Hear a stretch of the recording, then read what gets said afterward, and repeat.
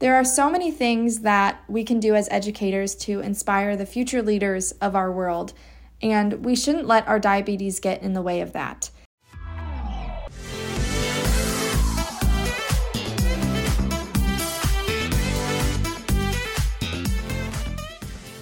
Hello, and welcome to the Not Your Type podcast, aimed to uplift and empower everyone in the diabetic community, from supporters to professionals, and of course, those living with it.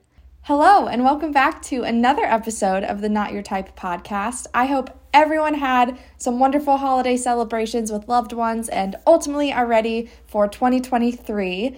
If you haven't listened to my recap episode on 2022 and the goals that I have set for this year, I'd highly recommend you check that out so we can hold each other accountable for our goals and our resolutions. One of my goals that I talked about was consistency, so I'm extremely excited to kick off this year with the first episode of 2023. I have so many incredible things planned. I have a schedule, I have all of these ideas, and I just can't wait to get them out for you. Whether you are a parent, a student, or a teacher, many of us have gone back to school from winter break, or for the college students out there, are gearing up to go back from winter break. As a first-year teacher, I've recently gone back from break to finish up the first semester with my middle schoolers, and through a lot of reflection, I've realized just how much growth and learning I've had alongside my students. Now, it's no secret that teaching is a very difficult occupation, especially in today's landscape, but I've heard many a time that the first 3 years, and specifically that first year that I'm in right now, is the hardest. And oh boy, can I vouch for that. While there's such a demanding workload in education, dealing with diabetes on top of that just adds yet another stressor. So how can you manage diabetes in teaching? Well, that's what we're going to talk about today. So let's get into it.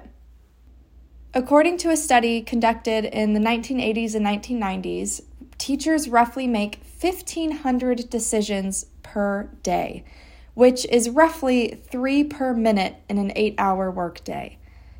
I don't know about you, but that sounds so crazy and at the same time so realistic in my experience. Between planning the content, making backup plans for if that content and instruction doesn't work, prepping the classroom materials, and making so many on-the-spot decisions make it extremely challenging. Now, all of this leads to a phenomenon called decision fatigue, which basically means the more and more decisions you make in a day, the more difficult it starts to become. And that's part of the reason that educators feel so exhausted and end up with teacher burnout.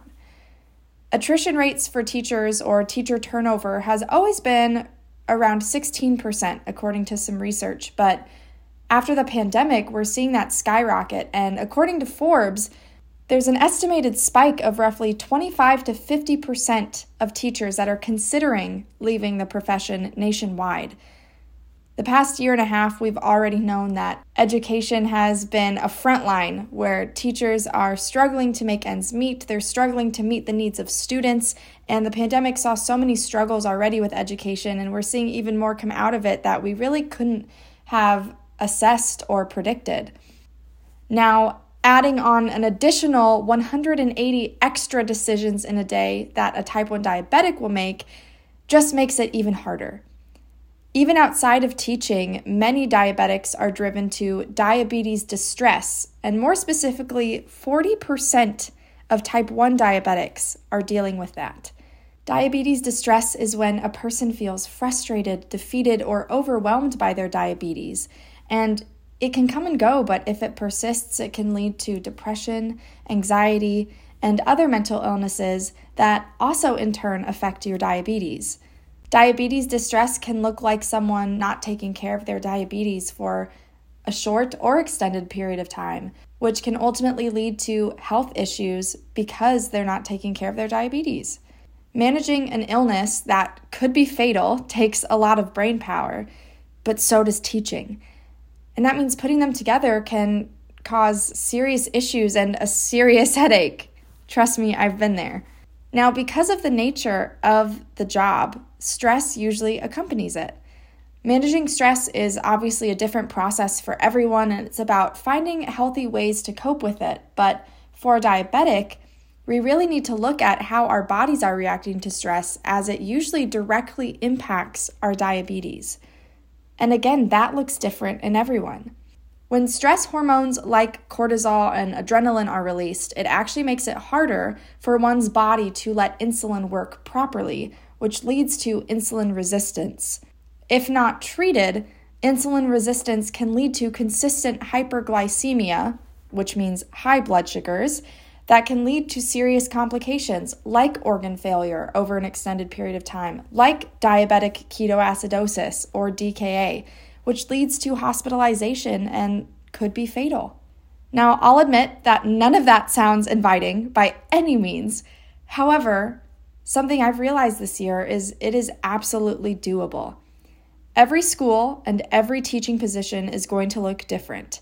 And with the right support from your staff and administration, you should feel empowered to manage your diabetes on the job rather than stressed out every single day.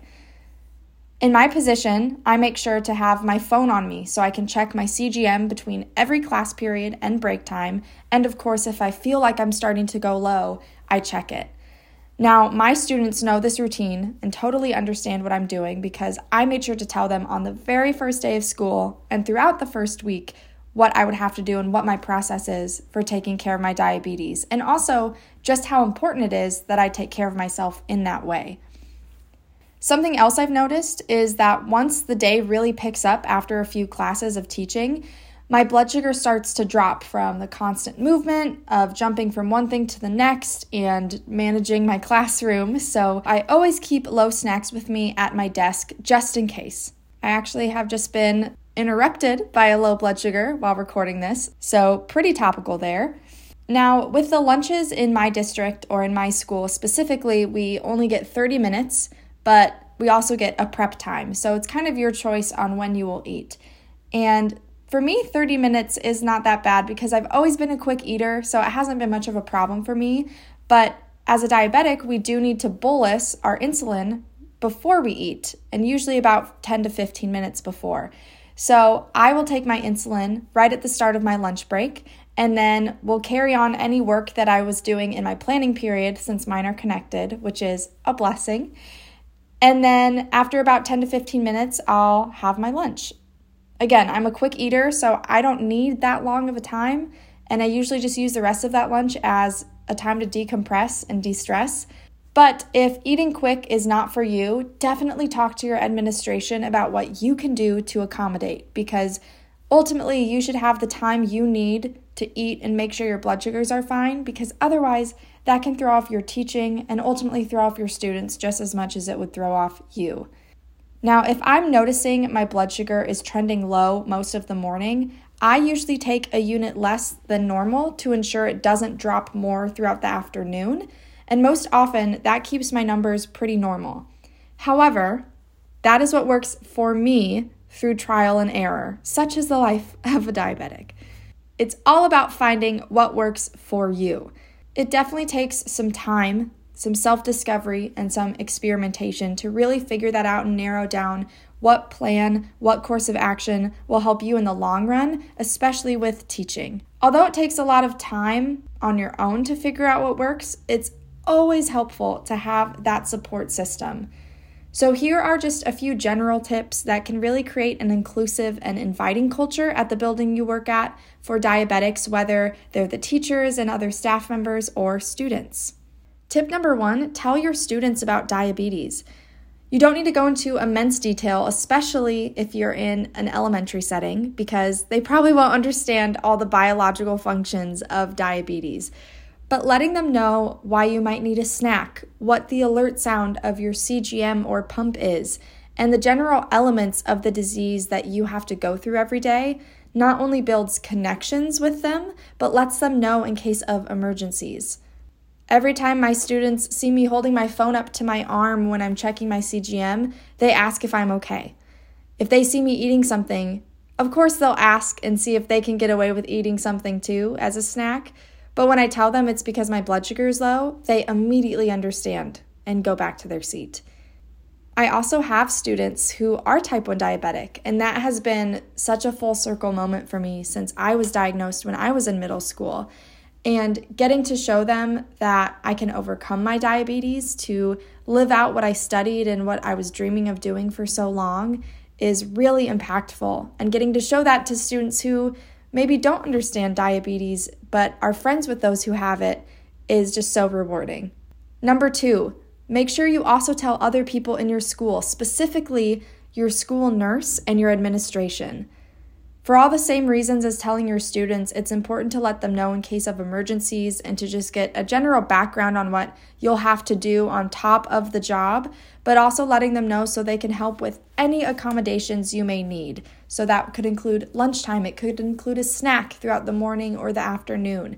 Something where they can help you out best is really important.